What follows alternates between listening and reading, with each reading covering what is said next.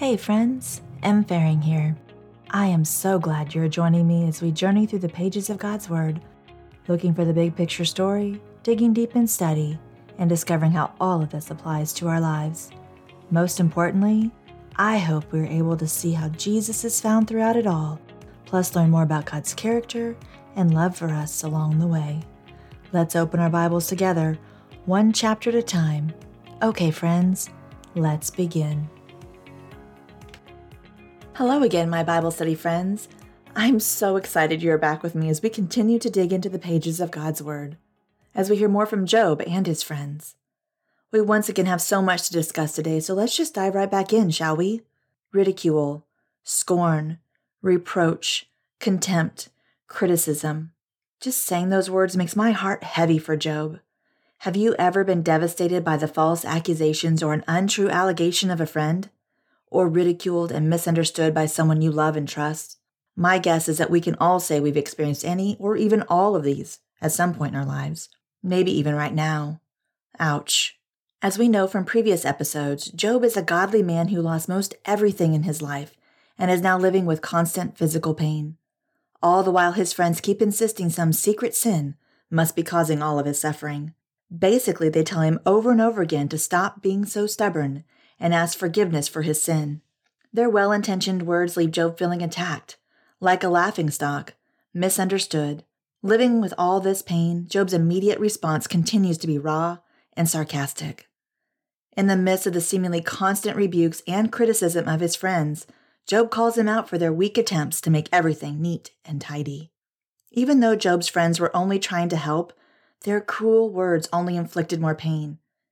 It's so easy to slip into the trap of pointing a finger at sin instead of extending a helping hand to people in pain. Harsh assumptions poured out on an individual who is struggling can sting like salt to a heart that is deeply wounded. Further, Job's friends oversimplify his suffering, making it completely his fault and insisting he has the ability to end it by repenting. In chapter 11, we will meet the third of Job's friends, Zophar.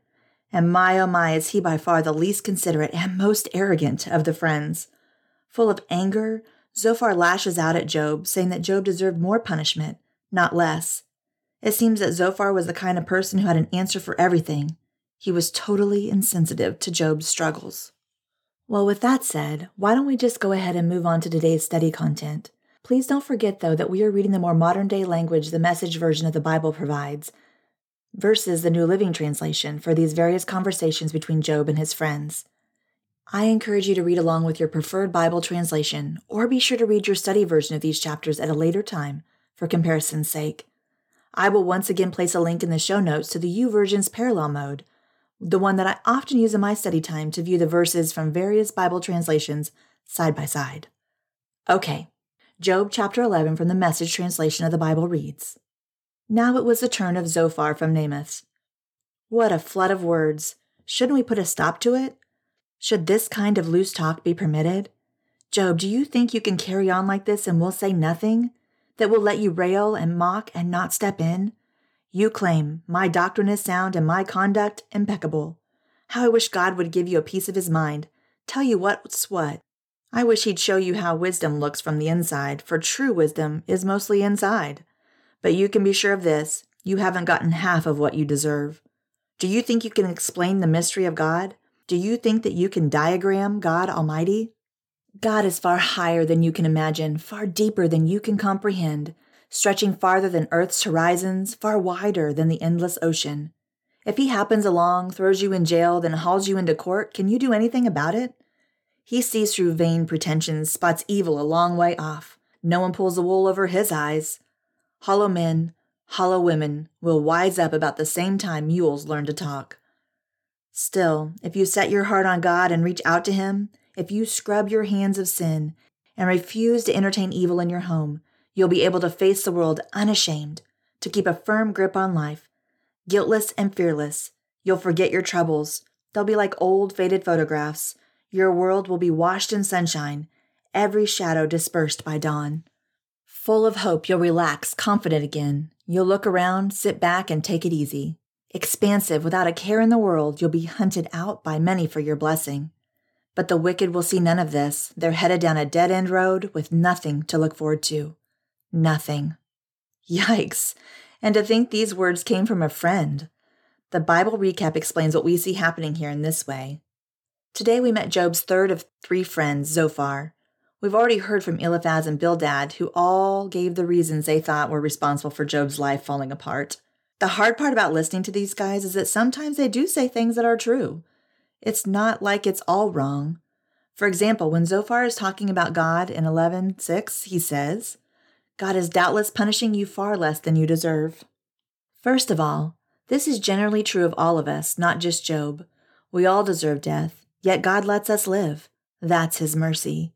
And the fact that we get to live on God's earth and breathe God's air and eat God's food, that's so much more than we deserve. That's his grace. So if you're like me, right about now, you might be wondering whether the next friend we meet will be the one to support and encourage Job during this devastating time in his life. But sadly, this friend also fails to fulfill that role. Zophar's words to Job close the first cycle of conversations between Job and his friends.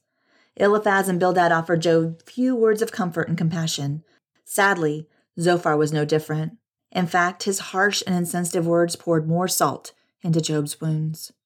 Like his 2 friends, Zophar also accused Job of filling his speeches with empty, idle words. He extended no mercy. Zophar alleged Job deserved more suffering than he had received because his suffering was not proportioned to his sin. Did you catch it when Zophar said he wanted God himself to intervene and expose the true state of Job's heart? When he said, "Oh, if only God would speak, if only he would tell you what he thinks." Can you imagine receiving such cruel words from a friend? Ouch. Verse 5 Suffering and Sovereignty Study adds these perspectives for our consideration here. Zophar lived in a legalistic world, believing God ruled one way, a world where God rewards those who do good and punishes those who do evil, a world where God doesn't allow the innocent to suffer. Sadly, we find this same philosophy in our Christian community today. It's hurtful and biblically unsound. It places fault and blame on people without proof of guilt and fails to take into account the truths of God's word with regard to pain and suffering. Oh, what an important reminder for us as we seek to comfort others. We then hear Zophar continue adding insult to injury as he accuses Job for failing to comprehend the majesty and greatness of God. He insists that if Job had, Job would never have questioned God. According to Zophar, we should never question God because his ways are unsearchable, his wisdom incomprehensible. So how could Job be so arrogant as to oppose God's actions toward him? Though peppered with truth, Zophar's words regarding God's nature and character are not the full truth. Please be encouraged when hearing these valuable truths Zophar left out in his speech to Job. God welcomes our questions. After all, he already knows what's in our hearts. He promises that when we seek him with all our heart, we will find him. And though we may never fully know God, he reveals much of his nature and character through his written word and through Jesus. It's in his nature and character we find truths and promises we can cling to during our most difficult trials. He will reveal as much as we need to know in these moments. Verse 5 study goes on to say, Zophar lacked perspective. He lived in a world that allowed for no gray areas. Thankfully, God's written word gives us a greater, more comprehensive perspective. In Job chapter 1, we get a rare glimpse of a heavenly conference between God and Satan. If we were in a court of law, Job would have been God's Exhibit A, his key piece of evidence to prove his children will trust him even when they don't understand the trials and suffering they endure. God had a purpose for Job's suffering, and it had nothing to do with Job's actions. Zophar lacked context, and it colored his judgment of Job's situation. How often are we also guilty of the same thinking in times of our own suffering, and maybe even in the struggles of others? We lack context, and it colors our judgment of a situation. The Jesus Bible regarding verses 1 through 11 reads, People often make the mistake of giving simplistic answers to those who are in difficult situations. Such was the case with Job's friend Zophar. Regardless of Job's insistence that he was innocent of wrongdoing, his third companion began his analysis of Job's situation based on the flawed assumption that his friend's great torment was clear evidence of his hidden moral guilt. Citing God's infinite wisdom, he insinuated that not only was Job receiving his due penalty, but if the full depth of Job's sin were revealed, it would be just for him to receive far greater punishment than he has thus far experienced. However, this insensitive friend evidently missed his own hypocrisy. Since no one can be judged faultless, compared to the perfection of God, Zophar also merited the same penalty he thought Job deserved. In the Sermon on the Mount, Jesus used an exaggerated contrast to warn his followers of well-intentioned but damaging double standards. Why do you look at the speck of sawdust in your brother's eye and pay no attention to the plank in your own eye? You hypocrite, first take the plank out of your own eye, and then you will see clearly to remove the speck from your brother's eye. Matthew chapter 7, verses 3 and 5. Scripture encourages believers to help and guide others as they deal with wrongdoing, but not before serious self-examination and dealing honestly with personal failures. So just to summarize our time in chapter 11, we see Zophar was the next of the friends to take a stand against Job. His world was black and white. To him, every person was either wicked or righteous. There were no shades of gray, no uncertainties. Zophar was impatient with Job. He insulted him and accused him. He never really heard Job's story or became sensitive to his trouble. Instead, he was eager to jump in and sort out the case in his own way. Oh, friends, we would be so wise to recognize and remember that another person's suffering is a place where God is at work. Angels should fear to tread there, and so should we. But if we do tread there, if we do join them, we should first take off our shoes, recognizing that it is holy ground over which we walk. And always follow James's counsel in chapter 1, verse 19, to lead with your ears, follow up with your tongue. I just can't help but feel heartbroken for Job as we finish this attack of words from Zophar. Moving on, though, let's listen to Job's response in chapter 12, which reads, Job answered Zophar, I'm sure you speak for all the experts, and when you die, there'll be no one left to tell us all how to live. But don't forget that I also have a brain. I don't intend to play second fiddle to you. It doesn't take an expert to know these things. I'm ridiculed by my friends. So that's the man who had conversations with God, ridiculed without mercy. Look at the man who never did wrong. It's easy for the well-to-do to point their fingers in blame, for the well-fixed to pour scorn on the strugglers. Crooks reside safely in high-security houses. Insolent blasphemers live in luxury. They've bought and paid for a God who will protect them. But ask the animals what they think. Let them teach you. Let the birds tell you what's going on. Put your ear to the earth. Learn the basics. Listen. The fish in the ocean will tell you their stories. Isn't it clear that they all know and agree that God is sovereign, that he holds all things in his hand? Every living soul, yes, every breathing creature. Isn't this all just common sense? As common as a sense of taste? Do you think the elderly have a corner on wisdom, that you have to grow old before you understand life? True wisdom and real power belong to God. From him we learn how to live, and also what to live for. If he tears something down, it's down for good. If he locks people up, they're locked up for good. If he holds back the rain, there's a drought. If he lets it loose, there's a flood. Strength and success belong to God. Both deceived and deceiver must answer to him. He strips experts of their boasted credentials, exposes judges as witless fools. He divests kings of their royal garments, then ties a rag around their waists. He strips priests of their robes and fires high officials from their jobs. He forces trusted sages to keep silence, deprives elders of their good sense and wisdom. He dumps contempt on famous people, disarms the strong and mighty. He shines a spotlight into caves of darkness, hauls deepest darkness into the noonday sun. He makes nations rise and then fall, builds up some and abandons others. He robs world leaders of their reason, and then sends them off to no man's land. They grope in the dark without a clue, lurching and staggering like drunks. The Bible recap has this to say about chapter 12. Previously, Zophar said a lot of true things about God. It was when he started drawing conclusions about Job that things took a turn. And we got to hear Job's reply where he started getting sarcastic with his friends. Did you catch that? In 12:2, he said, You people really know everything, don't you? And when you die, wisdom will die with you. In 12:5, Job had some words of wisdom for those of us who want to comfort grieving friends. He said, People who are at ease mock those in trouble. They give a push to people who are stumbling. Job was pointing out that those who aren't struggling don't seem to understand those who are. In fact, they have contempt for them, not compassion. It seems like Job was beginning to sense their contempt for him. Maybe some of this was rooted in jealousy? I know it sounds crazy to be jealous of Job, but this was a man who had everything, was honorable and respected, and this might be the first time in their lives that they've had a chance to feel superior to him. and maybe they jumped at the chance to try to identify his sins because of their own insecurities. In chapter 12, verse 9, Job acknowledges that God is the author of everything, even when he isn't the active agent in it. God didn't commit these actions toward Job, but if God could have stopped it, and he didn't it still kind of terminate on him? This is a really mysterious aspect of God's character. Don't try to overlook it, but don't try to understand it fully just yet. He's not the agent of evil, but it's a necessary part of the story he's writing.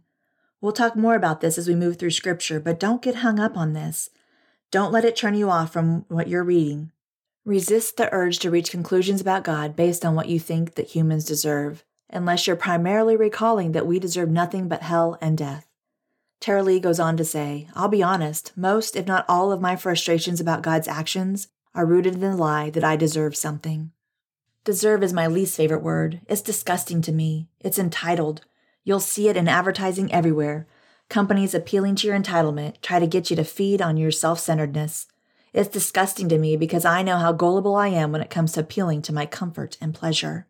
With that said, let's lean in here as we hear Job reminding his friends that this world is broken and life isn't always so clear-cut as they think it is. The unrighteous sleep securely. Justice is corrupted. The world system is cruel, ineffective, and unfair. But Job doesn't give up on God or cave under the critical eye of others. Instead, he begins to respond with truth, and the truth Job knows is based on the character of God. In keeping with the courtroom analogies in his rebuttal, Job focuses on the sovereign power of God to control circumstances, control nature, confuse and silence the prideful and foolish, and worldly authorities even. God brings darkness to light and establishes or destroys the nations. God rules over everything. In short, God is in charge of it all. Job seems to understand that all wisdom, power, and authority belong to God, and his power is far greater than anyone and anything. Without a doubt, when our lives and our circumstances turn upside down, we can always trust that God is in control. Nothing in the universe happens, and nothing can touch your life or mine except by God's permission and is filtered through his hands.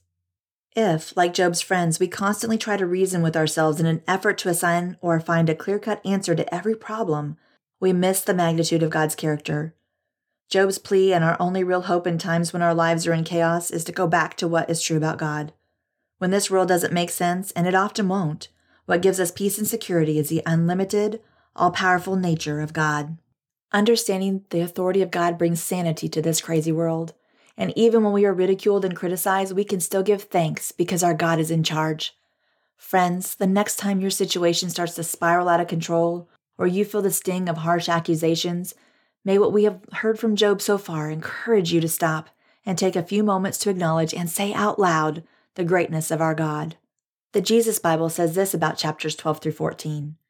In his longest response to the criticism of his friends, Job continued to reject allegations that his sin was to blame for his suffering. Instead, he reminded them that their self-righteous analysis failed to account for calamities that befall faithful followers of God, as well as for the prosperity of those who purposefully carry out evil. With biting sarcasm, Job challenged his factless companions to consult the creatures of the earth who were obviously more aware than them that the Lord ultimately rules over all that transpires on the earth.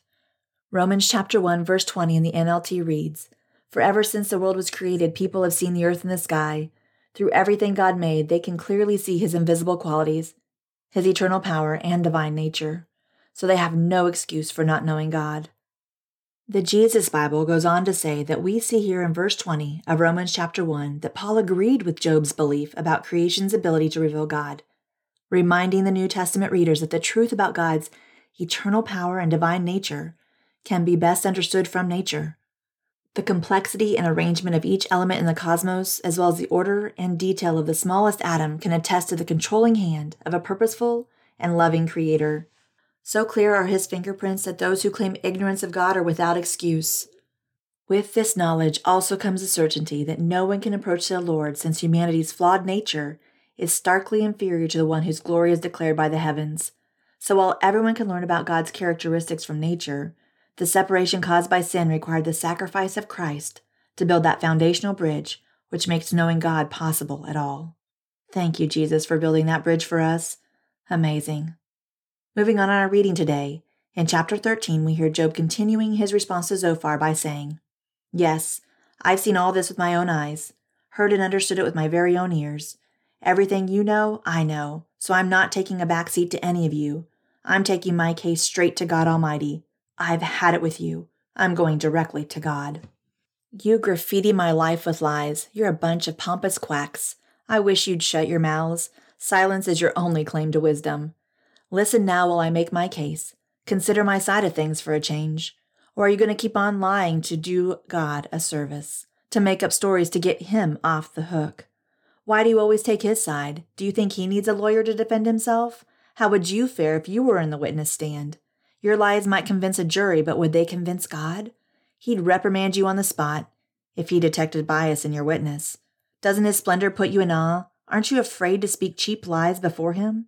Your wise sayings are knick-knack wisdom, good for nothing but gathering dust. So hold your tongue while I have my say, then I'll take whatever I have coming to me. Why do I go out on a limb like this and take my life in my hands? Because even if he killed me, I'd keep on hoping. I'd defend my innocence to the very end. Just wait, this is going to work out for the best. My salvation.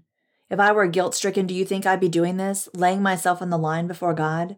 You'd better pay attention to what I'm telling you. Listen carefully with both ears. Now that I've laid out my defense, I'm sure that I'll be acquitted.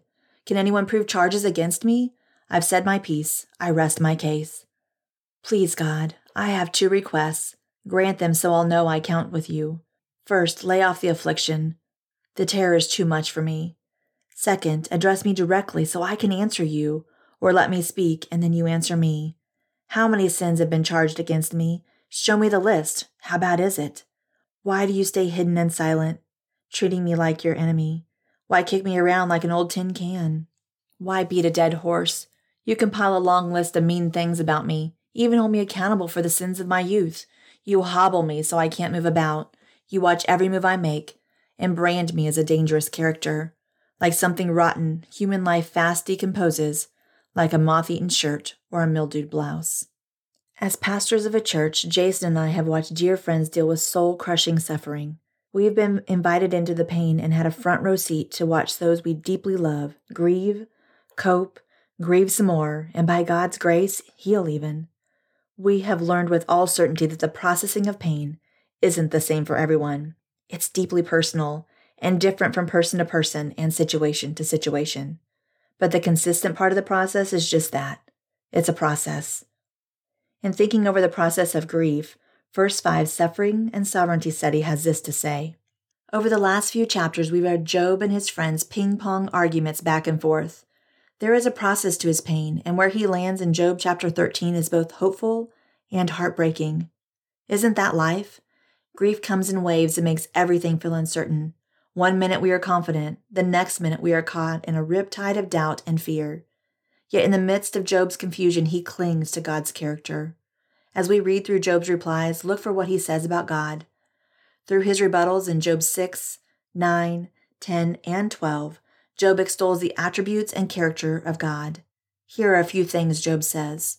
God is worthy of loyalty and faith. God is a righteous judge. God is the answer giver.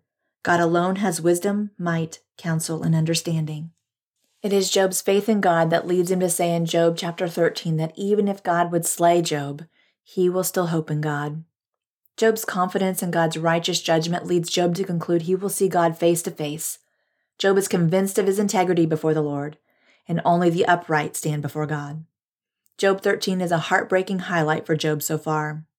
Despite his friends' accusations, Job has wrestled well with the grief and pain of suffering. He doesn't have answers, but Job trusts what he doesn't know to the one who knows all. I love that each chapter shows Job in a real and raw way, trying to reconcile his emotions with the truth of who God is. Knowing who God is doesn't necessarily change Job's circumstances or ours. Life isn't easy, and every question doesn't have an easy answer. But the process is part of the point, and I'm grateful that the book of Job gives us an example of what that messy, hard process looks like. So friends, do you remember back in our intro for the book of Job in episode 11 when I mentioned the worship song by Shane and Shane, Though You Slay Me? Well, here in chapter 13, verse 15, Job references the verse that inspired the song when he says, Though he slay me, yet I will hope in him. Job knew the only place his hope was found After all he's been through, even as a righteous man who has been wrongly called to account by his friends, he knows that the mercy of God was his only salvation, not even the understanding of his friends. If you're in a dark place, dig deep into the story of Job. He gets it. And as I mentioned, his words have been turned into a beautiful song called Though You Slay Me, which I've linked once again in the show notes. I think it'll be a real comfort to you. Let's listen in once again as I read a few of the lyrics from this song. I come, God, I come. I return to the Lord, the one who's broken, the one who's torn me apart. You struck me down to bind me up. You say you do it all in love, that I might know you in your suffering. Though you slay me, yet I will praise you. Though you take from me, I will bless your name. Though you ruin me, still I will worship, sing a song to the one who's all I need. My heart and flesh may fail, the earth below give way, but with my eyes I'll see the Lord, lifted high on that day. Behold the Lamb that was slain. And I'll know that every tear was worth it all. Though you slay me, yet I will praise you. Though you take from me, I will bless your name. Though you ruin me, still I will worship, sing a song to the one who's all I need. Though tonight I'm crying out, let this cup pass from me now. You're still all that I need. You're enough for me. You're enough for me. Oh, my heart. So much wisdom and goodness found in these lyrics. Please promise me that you will continue to listen over and over again to this song in the weeks to come as we continue our study in the book of Job together.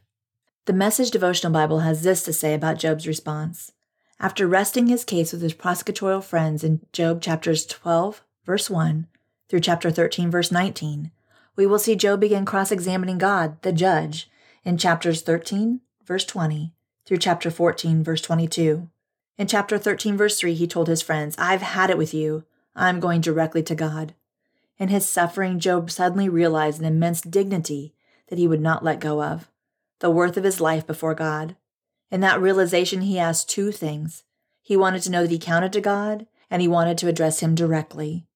He insisted upon intimacy with God, not information about him. He didn't want facts.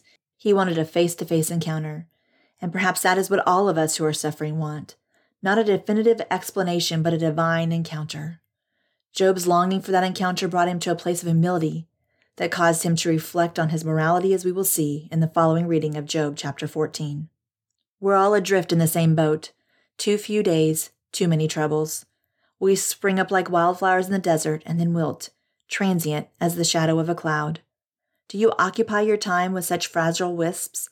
Why even bother hauling me into court?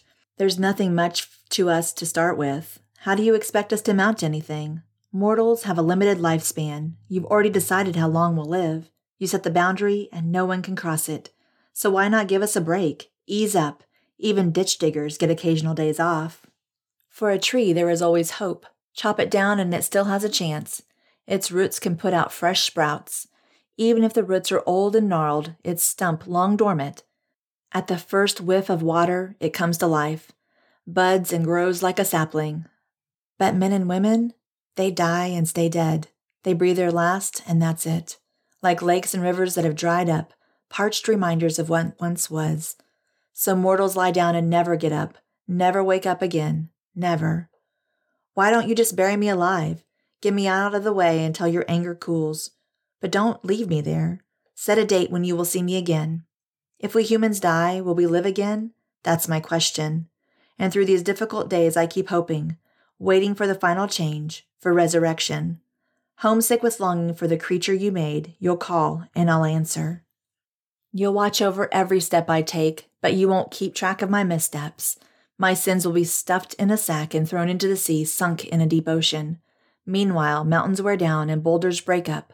Stones wear smooth and soil erodes, and you relentlessly grind down our hope. You're too much for us. As always, you get the last word. We don't like it, and our faces show it, but you send us off anyway. If our children do well for themselves, we'll never know it. If they do badly, we're spared the hurt. Body and soul, that's it for us. A lifetime of pain, a lifetime of sorrow. She reads truth, suffering, and the God who speaks study encourages us in Job chapters 13 and 14 to consider. Where does Job's hope lie, and where does our own? Pause for a moment to reflect back on one of your own darkest times. Perhaps you tossed and turned for many sleepless nights, unsuccessfully attempting to unravel the tangled web created by bad decisions. Perhaps you agonized over a bitter and angry child, or spouse, or close friend. Perhaps physical pain incessantly pierced and jabbed at you. Perhaps. No matter what our individual calamities, each one of us has been, or will someday be, there with Job, drained of strength and courage to face even the next hour. Where can we turn? Where can we place our hope? And how? We may have to venture outside Job chapters 13 and 14 to knit together those slender strands that constitute hope, especially in the midst of the unrelenting pain that chews away at every part of our lives. At this point in his terrible journey, Job contrasted human hope quite unfavorably to a chopped-down tree. Even though the tree had been destroyed, it sprouted again when watered. Not so with those who sleep in death. With great courage, Job had previously declared that he was prepared to defend himself before God, knowing full well that no godless person could stand in his presence. But like most of our courageous statements, Job's expectations faded almost as quickly as he spoke them. He was back in the gloom of his torment and suffering. For Job, the steady and irreversible disintegration of mountains and rock in the natural world were a fitting metaphor for the erosion of his hope. Of course, that is not the end of Job's story, or ours. We affirm with many throughout the ages that our faithful God does restore our lives and comfort us in our pain. We believe that we will be carried through the deep waters in the ravaging fire. We hold fast to the hope that Jesus is the resurrection and the life, and we believe God has the power to do all he's promised to do. This means that if we are in Jesus Christ, we have crossed over from death to life, even now. Did you catch that? It's a truth worth repeating, this time with the Apostle Paul's words in Ephesians chapter 2, verse 6, who tell us that right now, at this very moment, we are seated in the heavenly realms with Jesus. How do we respond? I confess I'm tempted to be a bit skeptical from time to time. You too? Thankfully, there's another path on which we set out at this point. Even in the crucible of our suffering and discouragement, we can take up the mantle of the psalmist in chapter 72, verses 14 through 18, when he reminds us that we have the privilege of declaring God's goodness, of proclaiming the riches of God's immeasurable and precious grace, and of being increasingly thankful. Gratitude trumps grumpiness every time, in all circumstances. The Apostle Paul affirmed that as well in 1 Thessalonians chapter 5, verse 18, when saying, "Give thanks in all circumstances, for this is the will of God for you in Christ Jesus." Moving on, we see in the back half of chapter 14, Job gets kind of bummed out talking about his future, and that makes sense given all he's been through. Let's cut him some slack and not rush him to healing. After all, his friends certainly didn't. In all honesty, it's heartbreaking to imagine how frustrated Job must be with his situation. He has lost everything and is in unimaginable pain and has no support from those around him. But one thing this time of suffering does give him is the opportunity to reflect on what he believes to be true. When all else is stripped away, what else does he have? Through these thoughts, Job comes to understand something very critical about himself, and therefore humankind as a whole. In verse 4 and on, he says, he understands that he is impure and has no hopes of being anything but. He knows that sin has touched him from the very beginning, and his hope of shaking it off is impossible. We, my friends, are exactly the same. Job understood that no one could be born pure from impure people. We are born with the heritage of sin in us from the very beginning of our life on earth, and this is where death enters the scene, as we learned previously in our studies of Genesis chapter 3. Not only are we born impure, but we also have no way to reach purity and goodness on our own. Because of sin, we are nothing, so we can produce nothing that adds value to God. Friends, that is as hard to say as it is to hear. It can be hard to really truly believe. The reality of our sinful nature seems impossible to grasp, and we will try to twist it to be more acceptable to our sense of self. But that is what Satan would have us do. We do not need to twist the truth of our impurity because God makes it clear that he loves us in the midst of our unworthiness. Understanding our complete sinfulness brings us to the reality of the true greatness of God. When we ignore the reality of who we are as sinners, we diminish the holy work of Jesus Christ on the cross and the amazing transformation the Holy Spirit is working in us. Job is stuck in an impossible situation. He's hurt, broken, hopeless, and wishing for death. Listen once again to what we heard Job say in verse 14. If we humans die, will we live again? That's my question. All through these difficult days, I keep hoping, waiting for the final change, for resurrection. He's realized that he needs his sins to be covered, and he trusts that God will do it. We haven't seen yet what resurrection will come in Job's story, but we've seen what came in ours, my friends. Romans chapter 5, verses 17 through 19 reads, "For the sin of this one man, Adam, caused death to rule over many. But even greater is God's wonderful grace and his gift of righteousness. For all who receive it will live in triumph over sin and death through this one man, Jesus Christ." Yes, Adam's one sin brings condemnation for everyone, but Christ's one act of righteousness brings a right relationship with God and new life for everyone. Because one person disobeyed, many became sinners. But because one other person obeyed God, many will be made righteous. Long story short, through Jesus' death, burial, and resurrection, we've found the cover for sin that Job so desperately longed for in these verses. So amazing. As we are nearing the end of today's episode, can I just say that I know there are a million different scenarios that could have led you to this podcast. But whatever the case, I'm praying for you right now, right this minute. You, yes, you, my friend. God knows your name, your circumstances, and exactly what He has in mind for you as we continue to dig into His Word together. I consider it a great honor to journey alongside you. I am humbled that you all keep coming back episode after episode to study God's Word with me. We're in it together, and I'm cheering you on every step of the way. With that said, will you please join me in prayer? Father God, you alone have absolute authority over everything in our lives. You are God Most High, and you stand in the shadow, ruling over all things. There is nothing outside the reach of your limitless power. Any weakness, difficulty, or need we face presents no problem for you. So just as Job has done, help us to focus our attention on you and trust your mercy and control in the dark and messy places of our lives today. Thank you for sending your Son Jesus to cover our sin and offer us the resurrection Job so desperately longed for.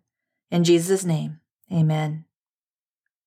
Okay, friends, could you please do me a favor and share this episode with 3 or more people? And please go to your favorite podcast app to subscribe, rate, and review, because that is the absolute best way to help others find out about this show. Also be sure to listen to episodes 1 and 2 while you're there, whether it's a refresher if you've already listened to them or for the first time. I absolutely promise that these 2 prep episodes will be super helpful even if you've been studying with me for months. They continue to set the stage for all we have already covered, plus all that is to come in our study time together. My hope is these will be just the refresher we all need to keep showing up, because I believe that God has some incredible things in store for us in those episodes and in all of our future studies together too. And remember, if you are curious about digging into any of the things that we have talked about today, be sure to check out the show notes by swiping up on your podcast app screen to see them below.